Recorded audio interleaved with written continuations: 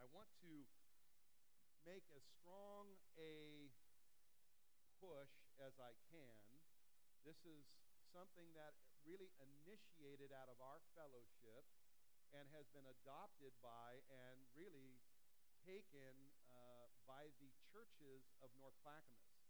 We have approximately 10 churches that are sponsoring this event, and there are already as many as 20 churches that are bringing men to the conference. We had our first conference back in December of 2016. We had about 160 men registered, but on the day of the event, another 80 to 90 guys registered on site, and we had about 240 to 250 men there. And it was a great, great event. In fact, sitting in this room, one of our brothers gave his heart to the Lord at that event, and so we're just thrilled to see what God is doing and wants to do in our midst. And I really believe that, like in Acts chapter 17, when they were looking for the disciples and they couldn't find the disciples they were looking for, they came to Jason and they snagged up Jason and they drug him to the officials and they say, "These are the men. They've now come to our city. These are the ones who have turned the world upside down." Praise the Lord. They turned their world upside down. This is our generation. This is our time. And it's high time that the men of the fellowship, the men of the faith, engage in the kingdom of God in a greater measure and turn our city right side up. Can I get an amen? Amen. We want to be a part. We don't want to be a part of just another conference where we go and we hear some great teaching. I'm all for that. But we are for the transformation of men, where we become men of God, where we hand the reins to Jesus in our lives, and we allow Jesus to run the stagecoach. We submit to the authority of Christ in our lives. Then, in the role of husbands, for those who are married, that we would be husbands first to the Lord, if you will, and that we allow Christ to live through us, that we can be the best husbands for our wives. Come on, ladies, that was your chance. That's a hearty amen. Yes. And then, I heard that, Dan, in a loud, girlish voice. Amen. And then, for those men who are fathers, that we would have the father heart of God, and that we would raise our children in the fear and admonition of the Lord, loving them, and raising them with character and integrity. Oh, that God would help us to be excellent examples of what it means to be a Christ follower, so that we raise up the next generation. Come on. And then that we would be leaders in the church. Can I get an amen? That men would arise when there's prayer meetings, that we would be flooded in the house not only by women but by men whose hearts are for the kingdom of God. And that we would seek, fifthly, to influence our community. And so, I encourage every single man that calls Hillside home, come to the conference, be a part, and let's make a difference in our community. Can I get an amen? Amen. Praise the Lord. All right, that was a long commercial. So, let's talk basics. Well, we've talked about foundation. We've talked about hearts. We've talked about souls. And today we're talking about relationships. And so, through our series, our theme verses have been Matthew chapter 6 and verse 33, "But seek first the kingdom of God and his righteousness, and all of these things shall be added unto you. Seek first what? Seek first what? The kingdom of God. Matthew 6:21. For where your treasure is, there your heart will be also. If our treasure is in the kingdom of God, our hearts will be in the kingdom of God. That's a big deal. That's a big deal. Matthew 22, verses 36 through 40, Jesus was asked the question, which is the great commandment in the law? And he responded, you shall love the Lord your God with all your heart and with all your soul and with all your mind. This is the first and great commandment. And the second is like it. You shall love your neighbor as yourself. On these two commandments hang all of the law and all of the prophets. In other words, 5/6 of the entirety of the Word of God hinges on Deuteronomy chapter 6 and verse 5 and Leviticus chapter 19 verse 18. Love God, love man. Love God, love man. And that's this foundation. That's this heart change. That's this soul interaction with the Spirit and the Word of God. And that's impacting all of our relationships. And so, God's kingdom built on the foundation of Christ. Our lives begin in the kingdom with a new heart and the continual transformation of the heart. Our lives in the kingdom of God have these two influences, God's Word and God the Spirit who dwells in the believer. Hallelujah. Now the relationships. So, again, the two great commandments, all hinging on these two, the law and the prophets.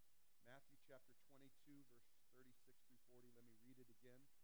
Teacher, which is the great commandment? You see, this was an attorney that was asking the question. Hey, which is the great one? Jesus said, you shall love the Lord your God with all your heart, with all your soul, and with all your mind. This is the first and great commandment. And the second is like it. You shall love your neighbor as yourself. On these two commandments hang all the law and the prophets. You can write down in your notes Deuteronomy chapter 6 and verse 5. And go read that later in the Old Testament as Jesus is quoting this. And then also Leviticus chapter 19 and verse 18, which I'll read. He says, you shall not take vengeance nor bear any grudge against the children of your people. Let's saturate in you for just a moment. You shall not take vengeance nor bear any grudge against the children of your people. Now just real quick, this is how the Word of God will interact with our heart and our soul. If here this morning already you realize that you have sought vengeance on someone where you want to, kind of play tit for tat with someone. They got me, so now it's my turn. Back and forth, back and forth. I invite you to stop. And that you would just obey the Word of God. Amen? Because we would discover that if we would do that, we would experience the more abundant life. And the person that we're playing tit for tat with would also experience a more abundant life. Because they would experience love. Because the Bible says love covers a multitude of offenses. Right? Lord, help us to love. And it says to bear no grudge. Anybody here ever bear a grudge before? Man, I think there have been times in my life where I've carried a knapsack of grudges around. And I'm like, this load's getting heavy. The Bible says, let us lay aside those weights that so easily beset us. Oh, if I could just let the grudges go.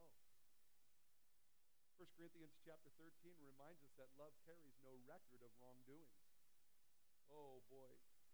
I can see already where I need the Spirit of God to continue His work in me and transforming my heart, not carrying records of wrongdoing.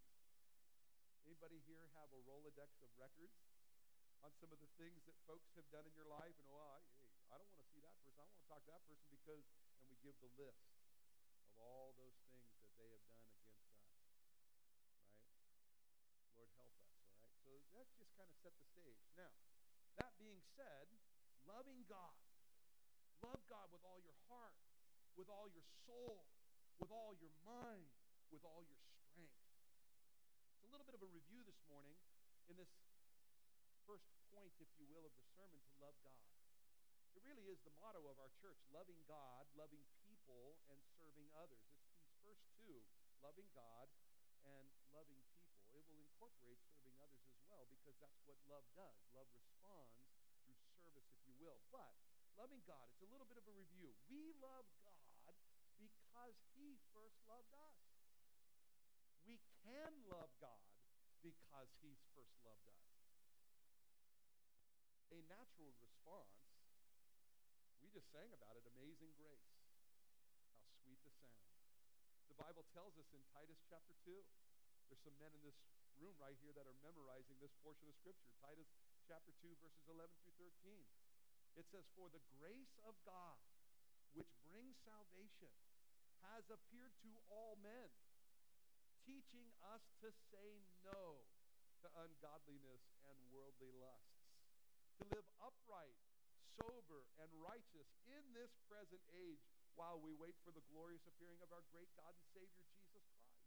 And it's the grace of God that God's grace shown towards us, that our response of gratitude that we might live to honor the Lord.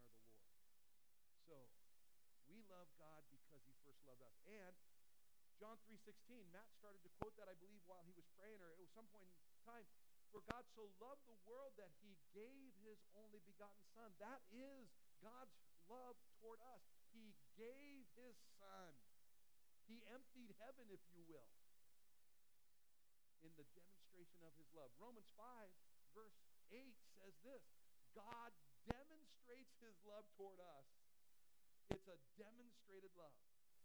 He demonstrates his love toward us in that while we were yet sinners, Christ died for us. A substitutionary death.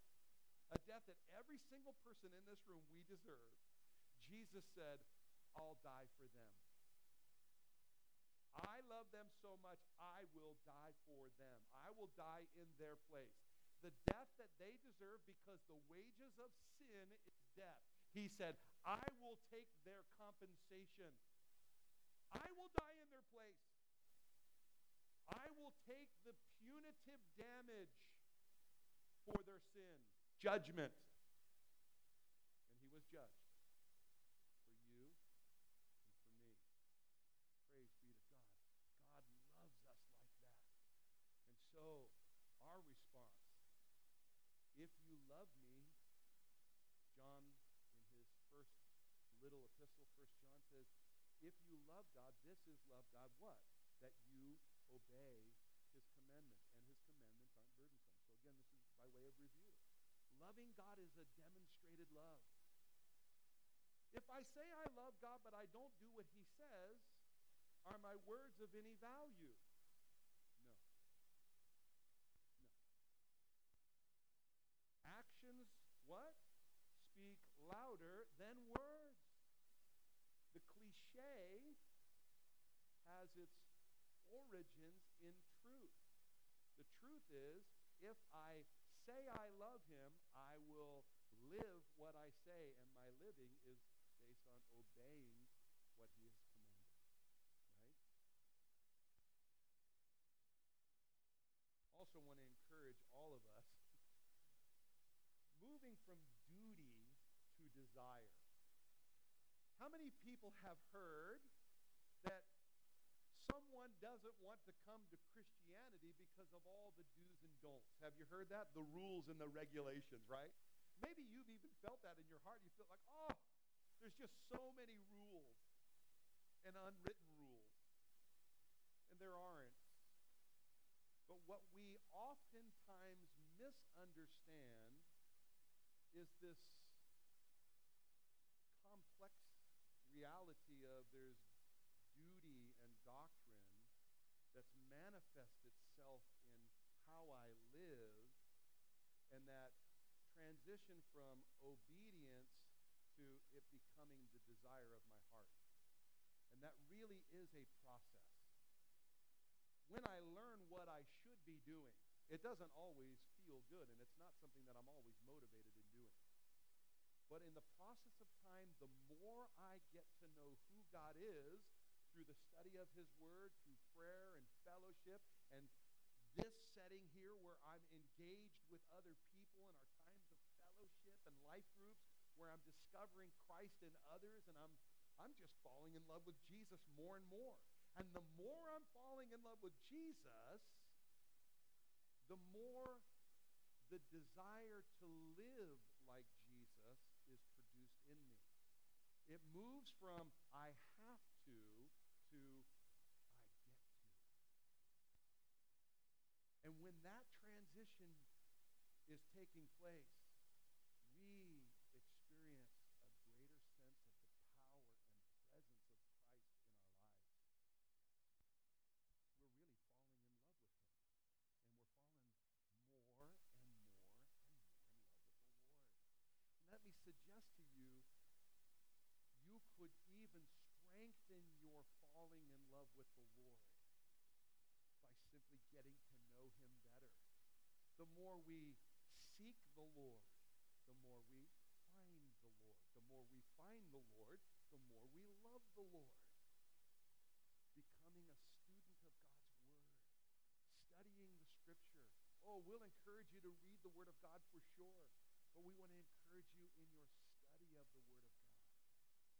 We encourage you, come on Sunday nights where we do verse-by-verse studies.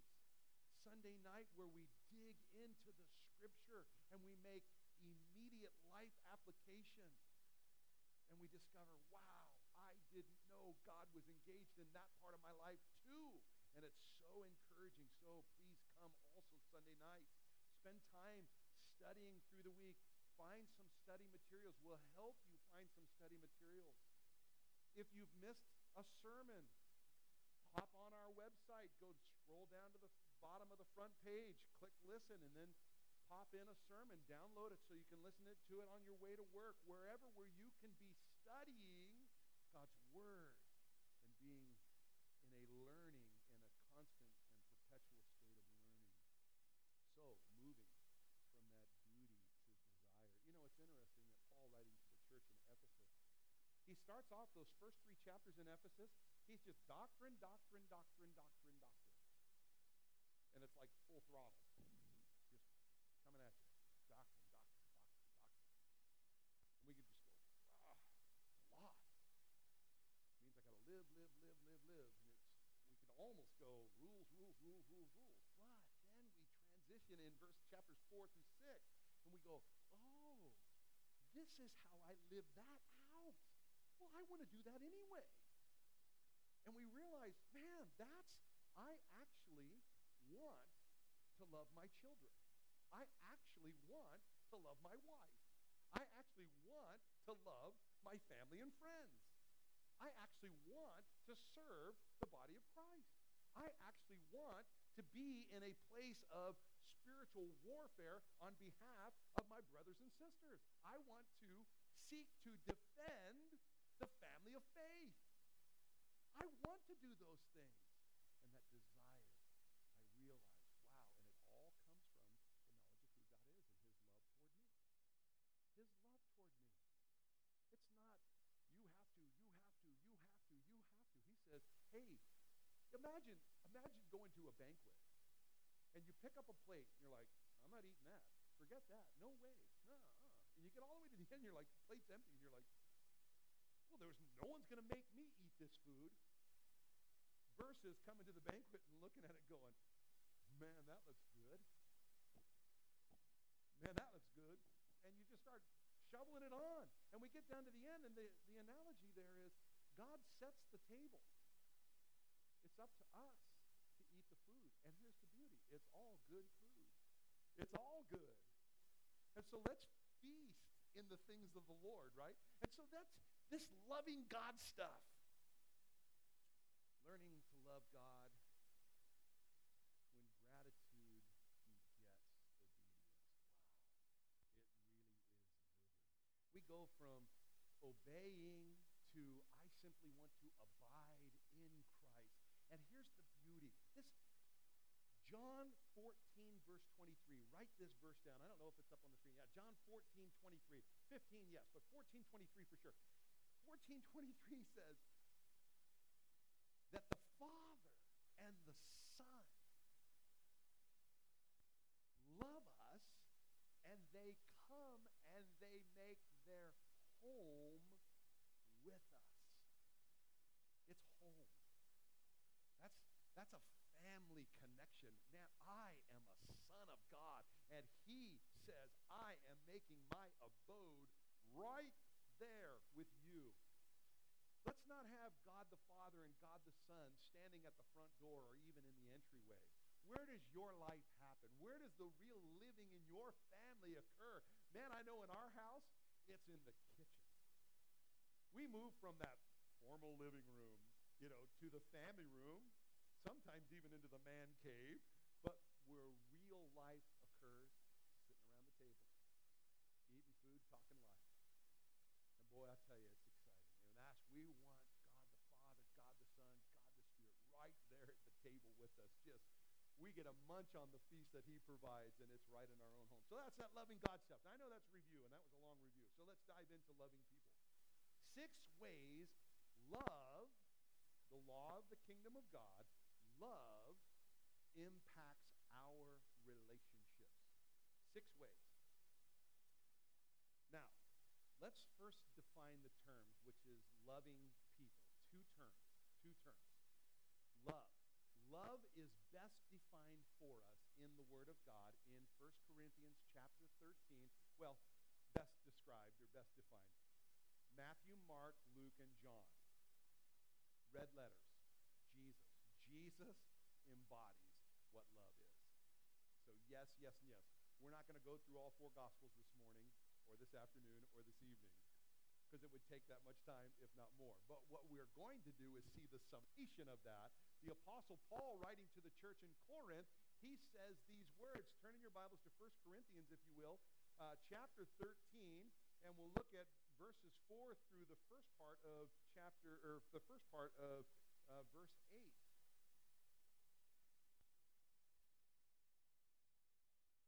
All right. I'm compelled to read the first portion, first 3 verses as well. Though I speak with the tongues of men and angels, but have not love, I become a sounding brass or a clanging cymbal. And though I have the gift of prophecy and understand all mysteries and all knowledge, and though I have all faith so that I could remove mountains, but have not love, I am nothing. And though I bestow all my goods to feed the poor, and though I give my body to be burned, but have not love, it profits me nothing. Love suffers long. Love is patient and is kind. Love does not envy. Love does not parade itself. It is not puffed up. Does not behave rudely. Does not seek its own. Is not provoked. Thinks no evil. Love does not rejoice in iniquity, but rejoices in the truth. It bears all things, believes all things, hopes all things, endures all things. Love never fails. This is the kind of love that has been shown toward us. Agape love, the Greek word for this kind of unconditional love. Agape. Now, how do we define people? People is best defined in Luke chapter 10. So turn back a few pages to Luke, the Gospel of Luke, and the 10th chapter. Luke chapter 10, and it probably says on the notes, verses 30 through 37. We're going to back it up to chapter 10, verse 25. So in your notes, you can mark that it's 25. This is the parable of the Good Samaritan. Luke chapter 10, verse 25.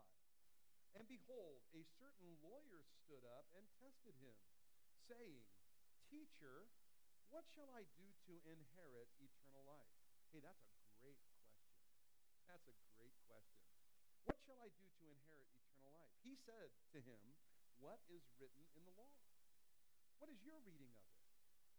So he answered and said, You shall love the Lord your God with all your heart and with all your soul and with all your strength and with all your mind, and your neighbor as yourself. And he said to him, You have answered rightly. Do this, and you will live. But he, wanting to justify himself, isn't this where a whole lot of us live? We just kind of want to justify where we're at. Oh, man. When we face God's word in our hearts, we come to the realization the word of God is living and active, sharper than a two-edged sword, penetrating to the dividing of the soul and the spirit, the bone and the marrow, and it is the discerner of the motives and the intents of the heart.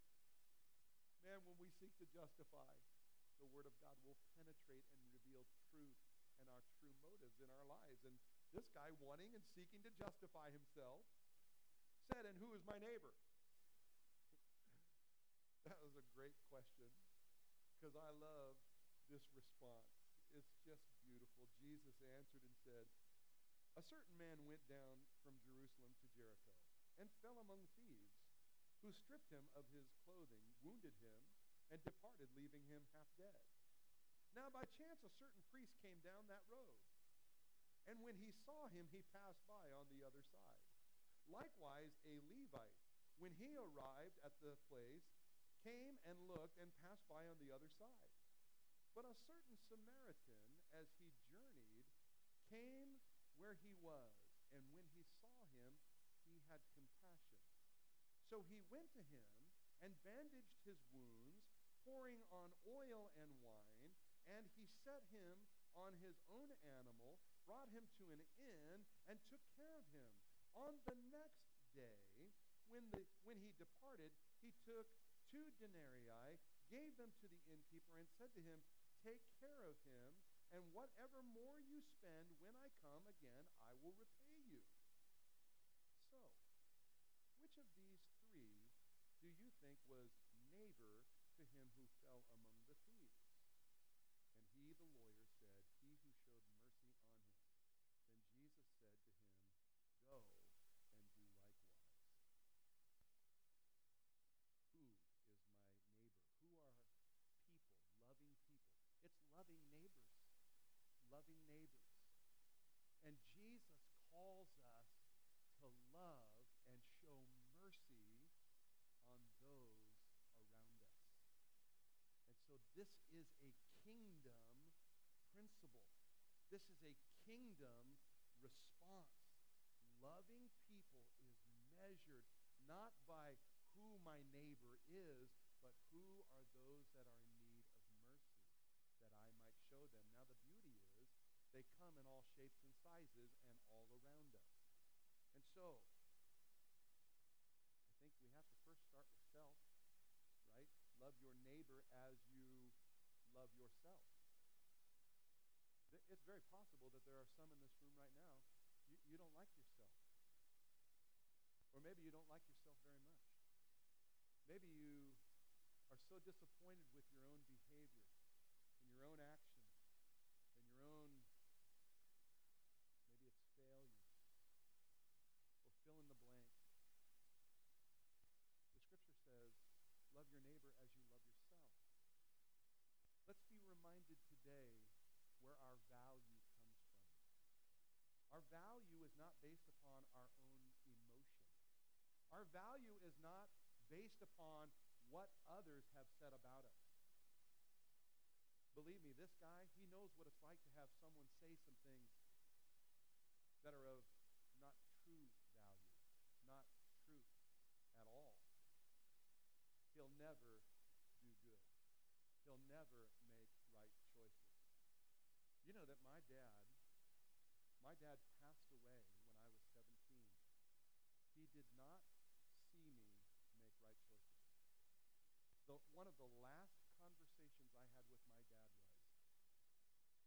need to make better friends. You need to make better friends. I had just gotten bailed out of jail. And he said, wrong path, bro. I think you're the problem. Your friends need better friends. He was referring to me. He didn't get to see it. Now, thanks be to God, he gave his heart to Jesus 3 months before he died. I didn't know the Lord at that time. And so now I know that my father, my real blood, flesh and blood dad, he's seeing, because Hebrews reminds us we are surrounded by a great cloud of witnesses. And they are watching us live our life.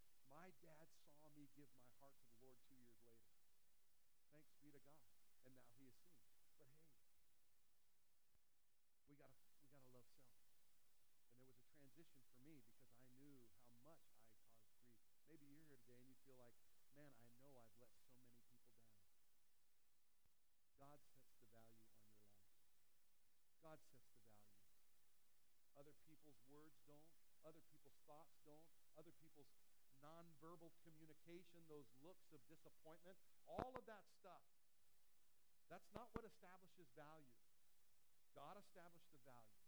He demonstrated his love toward us, that while we were yet sinners, Christ died for you and for me.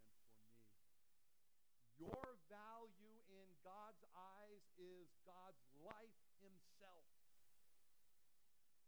He cannot place a higher value on you because there isn't one that exists, whether in this universe or in eternity. There is no greater value. He placed the highest value on you himself. Look at your neighbor and say, wow, you're worth a lot. Just go ahead and look at your neighbor and tell them, they're worth a lot. Amen. Amen. So if you've been believing a lie and you haven't had proper value in your life, pick yourself up by the bootstraps, jump back up on the curb, and say, Jesus set my value. Say that with me. Jesus set my value. Yes. Come on.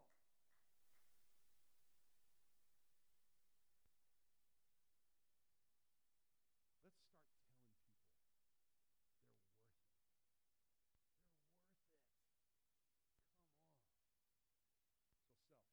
Family. It's interesting. I love the Greeks and the Hellenization of the known world during that day, because the Greek language is the most expressive language. I'll give you an example, right? It's an example I've used before. Well, they shut down my favorite fast food restaurant over in Vancouver. It's a moment of silence. Der Wiener Schnitzel. Those of you who are from Southern California know what I'm talking about. When I say chili cheese dog, Der Wiener Schnitzel, you're already salivating. And let me tell you something. When I say I love Der Wiener Schnitzel chili cheese dogs, and the next sentence out of my wife is, or my mouth is, I love my wife.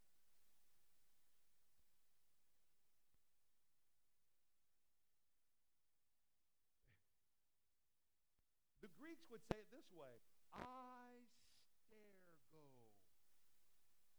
Der Wiener Schnitzel chili cheese dogs. I agape phileo eros my wife.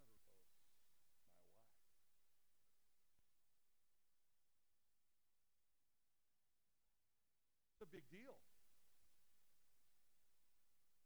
The Greeks have a word for family. That's a powerful word. A Greek yogurt company calls their yogurt oikos. Part of the family. Oikos. It's our family. It's an inhabited family that goes beyond the borders of the actual house. It's relationship based. Oikos. So family. So love of self, love family, love fellowship. This thing right here, church family. Look at your neighbor and say, man, I love you. Come on. Man, I love you. Some of you probably were like this. Well, I have to love you. Hey, that's okay. You're going to get there, man. You're going to get there. Jesus helps. That's the beauty. Community. God has called us to love those who have yet come into the family of God. Our community. God has called us to love the marginalized around us. The poor, the lame, the maimed, the blind, the sick, those that are in suffering, the marginalized. And he's called us to love even our enemies. Okay. Well, let's look at each of these relatively quickly. 6 areas where love is made relevant or real in our relationship. So first, let's look at love for self. Again, I mentioned true value is in Christ. I think understanding love of self really occurs when we come to the end of self. We must die. And the life that God produces in us is a life that we can fall in love with because it is the work of God. Our invitation is to die to self. To die to self. Let me also mention this. If I love my brother, God calls me to forgive my brother. He says, freely you've received, freely give. Forgive because you have been forgiven. Give, and it will be given to you a good measure, pressed down, shaken together, and running over. Forgive because you've been forgiven. Freely because freely you've received. Now, put yourself over here. Forgive yourself. I think that's a hard thing for some of us to do. To realize we need to forgive ourselves. Right? Forgive. Hey, God has forgiven you in Christ Jesus. Do you trump God? No. So we confess and we receive. Receive the forgiveness of God and don't hang on to it anymore. Let it go. If you're holding on to your past, if you're holding on to all of that minutia of stuff, hey, let it go. Let it go. If you hang on to it, that work of God in you will be marginalized. Let God have his perfect way in you. So, love and forgive yourself. Again, Christ establishes your value. All right, let's move on to love within the family. And let's talk about just that family, the blood family, so to speak. The scripture calls us to honor our moms and dads. Can I get an amen certainly from the moms today? Honor your father and mother. Let me just suggest to you, it does not just mean walking in some level of submission to them while they're in an authority over you. Honor goes with the position for the entirety of their life. Now, honor transitions from that necessarily under their umbrella, so under their authority. That authority does carry over, and it's an important piece in having that influence of them in your lives and being responsive to that. But where honor comes major is when they're in their older age and they're no longer in a position to take care of themselves. That's where the children arise, and they honor their parents by taking care of their moms and dads. I I heard one amen. That's important. Jesus told the Pharisees, he said, look, you nullify the word of God with your tradition.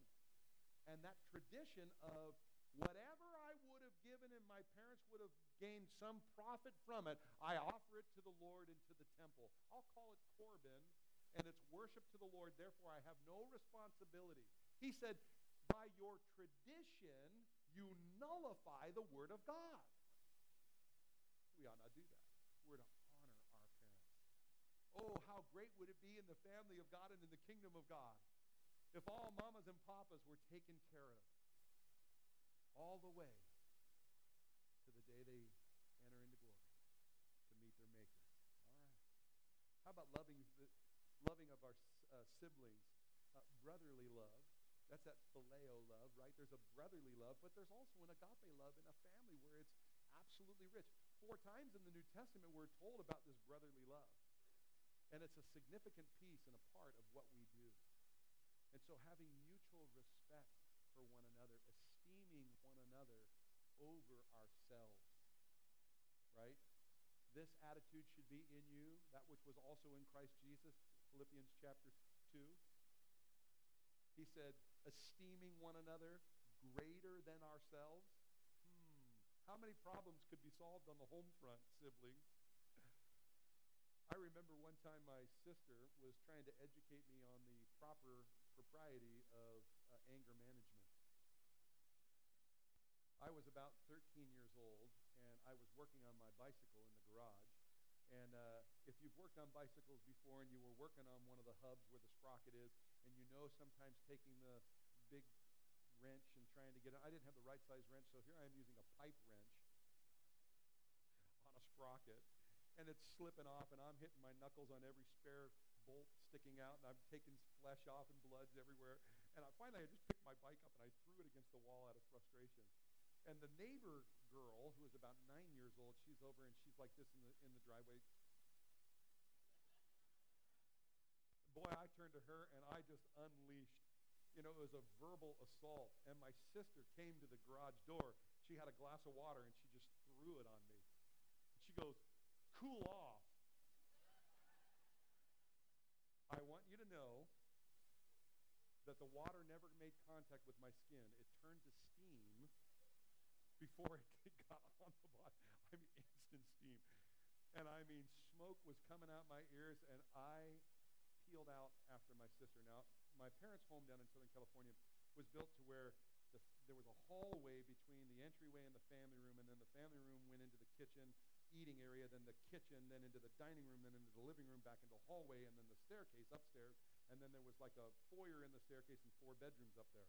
Well, every one of the bedrooms was a dead end, so she wasn't going to go in there. So we chased each other around the downstairs. She realized that she's going to lose because I'm faster than her. So she peels upstairs, and she makes it to the bathroom door, and just when she got into the bathroom, she closed the door, and she met my fist on the door. I managed to put my fist through the door. You would have loved it. She cracks the door open, looks at the hole, looks back, looks at the hole, and she says, Dad's going to kill you.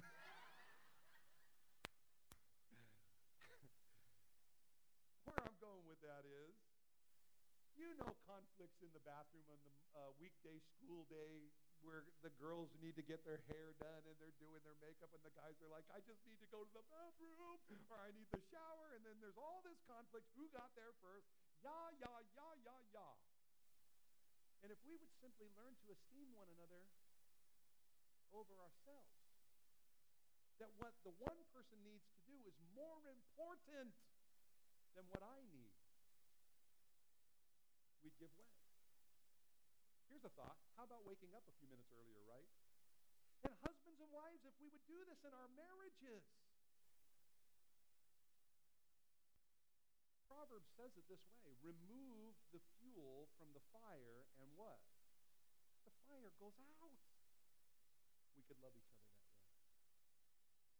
By the way, in that story, my dad did not kill me. I am still here.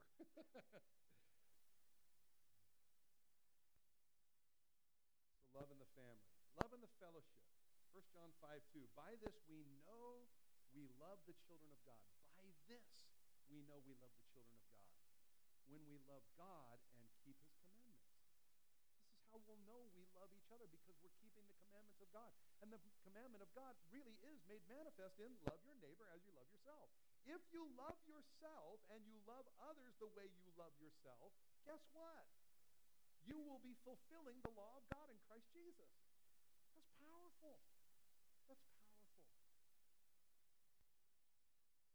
It really means that we need to give thought to what it means to love self. You nurture yourself, right?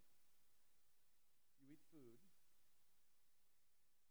You probably bathe or shower, wash yourself. Some of you are looking at each other very funny.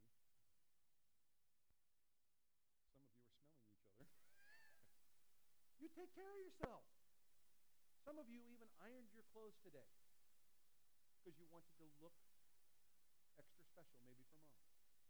You nurture yourself. What if we nurtured other people with the same attention?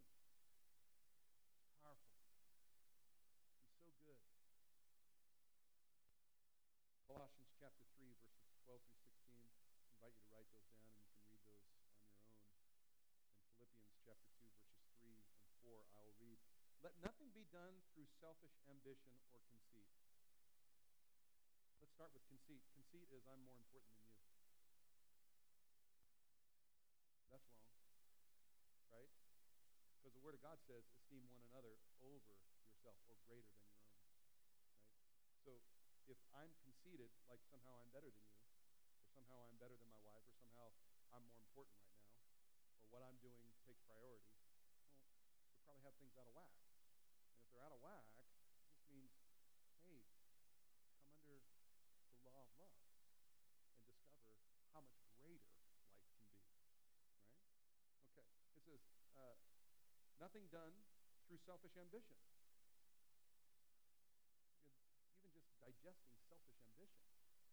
And sometimes we just need the Word of God to reveal to us what selfish ambition is, because we may not even know what our motive is. But when the Word of God reveals to us that it's selfish, we got to dive into that.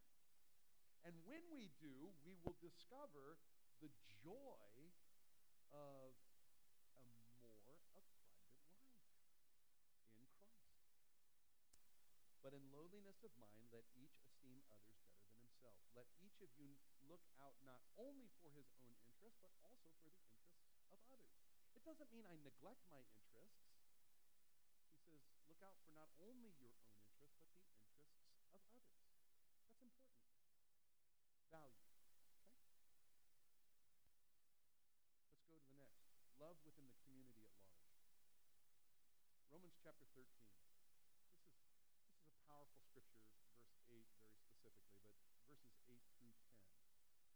Owe no one anything except to love one another. Owe no one anything. You have no debt of love. Love everyone. Love one another. For he who loves another has fulfilled the law. For the commandments, you shall not commit adultery, you shall not murder, you shall not steal, you shall not bear false witness, you shall not covet, and if there is any other commandment, are all summed up in this saying, namely, you shall love your neighbor as yourself. Now you should know that there were 611 additional Pharisaical law added to the Mosaic law. They took the two, Deuteronomy 6:5, love God, and Leviticus 19, love man, and added 611 laws. And so Jesus says, he names a handful of the 10 commandments, and then he says, and if there is any other commandment, 600 more, if any of these, he says, all summed up, and love your neighbor as yourself. Kaboom. Kaboom. Huge. For the community at large. It's interesting because Romans goes on to say, love does no harm to a neighbor. Love does no That guy on the freeway who cut you off, don't do harm even mentally to him or think evil of him, right? Okay, loving the marginalized. These next two are very, well, this next one is a lot easier, and then the last one, and then we'll conclude with this. Loving the marginalized. Jesus had a conversation with a rich young ruler. He said, what must I do to inherit eternal life? He says, well, what does the law say? And he gives the commandments. He says, well, I've done all these. He says, okay, well, one thing you lack, sell everything you have, give to the poor, and come and follow me. Love in God's kingdom legitimately is at the end of self. It's at the end of self. Does it mean that you're going to end up selling everything and giving it to the poor? I don't know. If your stuff has you, probably you'll need to sell it and get rid of it. It's okay to have stuff, so long as your stuff doesn't have you. And as long as you're putting the kingdom of God first. Right? Remember, if your treasure's in your house, that's where your heart's going to be. But if your treasure's in the kingdom, that's where your heart will be. Does that make sense? Jesus said it this way. I mean, we got to digest these things. Foxes have holes, birds have nests, the Son of Man has nowhere to rest his head. Right? I mean, all that stuff. I mean, I know we need a place. Need is a relative term. All that stuff. But is my heart in the kingdom of God? The Scripture tells us to invest into the kingdom of God, where moth and rust cannot destroy. He tells him, he says, if you do this, you'll have treasure in heaven. Treasure in heaven. Put your treasure in heaven, because then your heart will be there, and you'll be concerned about what's going on in the heavenly stuff, right? I mean, here's the thing. If your heart is in the family of God, just look around. If our heart's in this right here, just all these people, just look at your neighbors right now. Just kind of, if you want to stand up and look around at everybody in the room. I see everybody, right? Well, not everybody. I'm sure there's some others here. But I'm saying it's a big picture. And if our heart's here, or if our treasure's here, guess where our heart will be? Our heart will be here. We'll want to be where the people of God are, right? It's so rich. We get to see Jesus in each other. And that's so encouraging. Oh, yay. Okay. So the rich young ruler, come and follow me. Come and follow me. Come and follow me. Jesus said, and he said this, fulfilling what the prophet Isaiah said. He read this. But he says the gospel is preached to the poor. The gospel is being preached to the poor. Is my life a representation of the gospel to the marginalized that I see?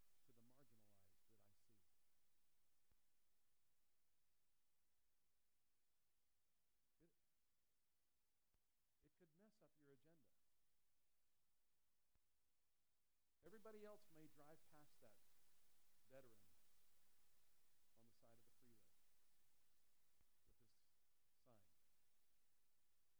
But the Spirit of God may prompt you to go park your car 3 blocks away and walk back and love him in the name of Christ.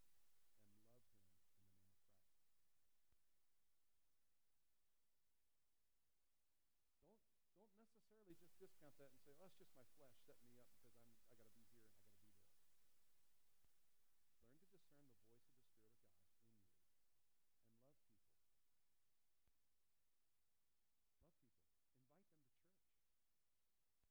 Invite them to church. We want them all right here. We'll take them all. He said, invite the lame, the maimed, the blind, and the sick. He said, well, we've done that, and there's still room. And look around you. There's empty chairs. There's still room. Incidentally, you're part of the lame, the maimed, the blind, and the sick. Look at your neighbor again and say, I knew it. Yeah. But then he said, go to the highways and the hedges and compel them to come in. Invite them up to and including. I will come and pick you up.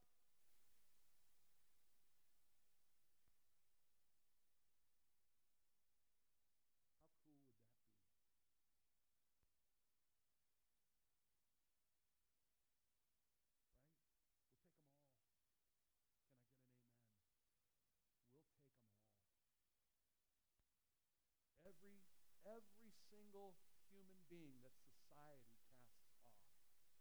We, Hillside. If other churches don't, we will. And if it gets messy, great. We don't need clean salt. The family of God is messy. You came to Hillside looking for a perfect church, you ruined it when you got here. I said this before. Hey, but if you came looking for the perfect pastor, go find somewhere else. It's messy. But it's based on love. And Jesus said, love the unlovable. Hope Northwest, because people matter. People matter. And they do.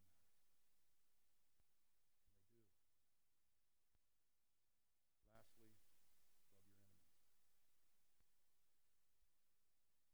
Jesus said it this way in Matthew chapter 5 and verse 43. You have heard that it was said, you shall love your neighbor and hate your enemy.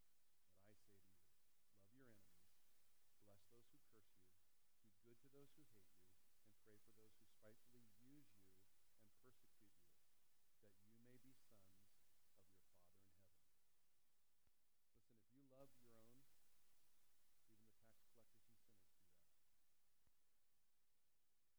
He goes on to say, if you greet those who greet you, if you greet your own, hey, even tax collectors and sinners do that.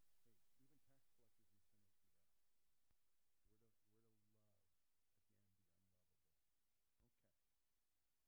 So relationships. 6 areas that love has invaded our relationships. And it's our opportunity to jump on board and learn to love. So the kingdom of God is different than the kingdom of this world. We're discovering in these basics. The kingdom of God is very different. Number one, we live in both this world and the kingdom of God. If your faith today is in Jesus Christ, we live in both worlds. 2 worlds. This world and the kingdom of God. Our citizenship is in heaven. So we are Christ's ambassadors here. We are representations. We are witnesses of Jesus. And that love should be invading our lives to where we look different. Like in Antioch, the people said, these are Christians. People didn't have to go up and say, hey, Levi, I'm a Christian. The world was looking at them saying, these folks live so much like Jesus, they're little Christs. They're Christians. The world declared that. They didn't have to go tell people. It was their witness, how they lived. Our new life is built on the foundation of Jesus Christ, the Word of God. Our hearts have been changed and are being transformed. Our souls have had that continual over-influencing of God the Spirit who now dwells in the believer and the Word of God, and submission, if you will, this becoming our rule of faith and conduct. It's our measuring stick. It's our faith and our conduct. Our relationships are to reflect the law of the kingdom of God, which is love. Agape love. Manifesting itself at the end of self. So let's stand and look at these last 3 verses. I'll invite you to stand with me, and we're going to pray. And then we're going to invite all the mamas and all the ladies to come on up and take a flower home. And it's not just if you're a lady, you're come on up and grab a flower. I think we have about 140 or so up here, so there should be enough for everyone to take one. Hebrews chapter 10 says this, and let us consider one another in order to stir up love and good works. Let's consider one another. Let's stir each other up with good works and love. Galatians 6:10 says this, therefore, as we have opportunity, let us do good to all. As we have opportunity. You know and I know we're going to have a whole lot of opportunity even yet today. As we have opportunity, let us do good to all, especially to those who are in the household of faith. Right here. Especially right here. Then 1 John 4:7, beloved, let us love one another. For love is of God, and everyone who loves is born of God. Born of God. Amen? I invite you to pray with me this morning. Father, it's our desire, and I pray that it would be our desire in a greater measure for every person here, that we would let love be the rule of our lives. These 6 different types of relationships, whether self or family or faith or community, the marginalized, the poor, the very thing Paul said, the very thing I was eager to do is to remember the poor. Lord, or our enemies. May love invade our lives even more so in a greater measure. Help us to live by that principle. We are no longer subject to the law of sin and death. We are subject to the law of life in the Spirit, whose bounds are love. Love. Help us to love. We commit these things to you. We ask, invade our lives with love in a greater measure, Father, Jesus, and Holy Spirit. And help us to have fervent love one for another. We ask your blessing and your benediction on this Mother's Day. In Jesus' mighty name. And all God's people said a strong amen. Amen. Go in the grace and knowledge of our Lord and Savior. Have an amazing week in Jesus. And ladies, come and grab one of these flowers up here in front. Mamas especially. Come on down.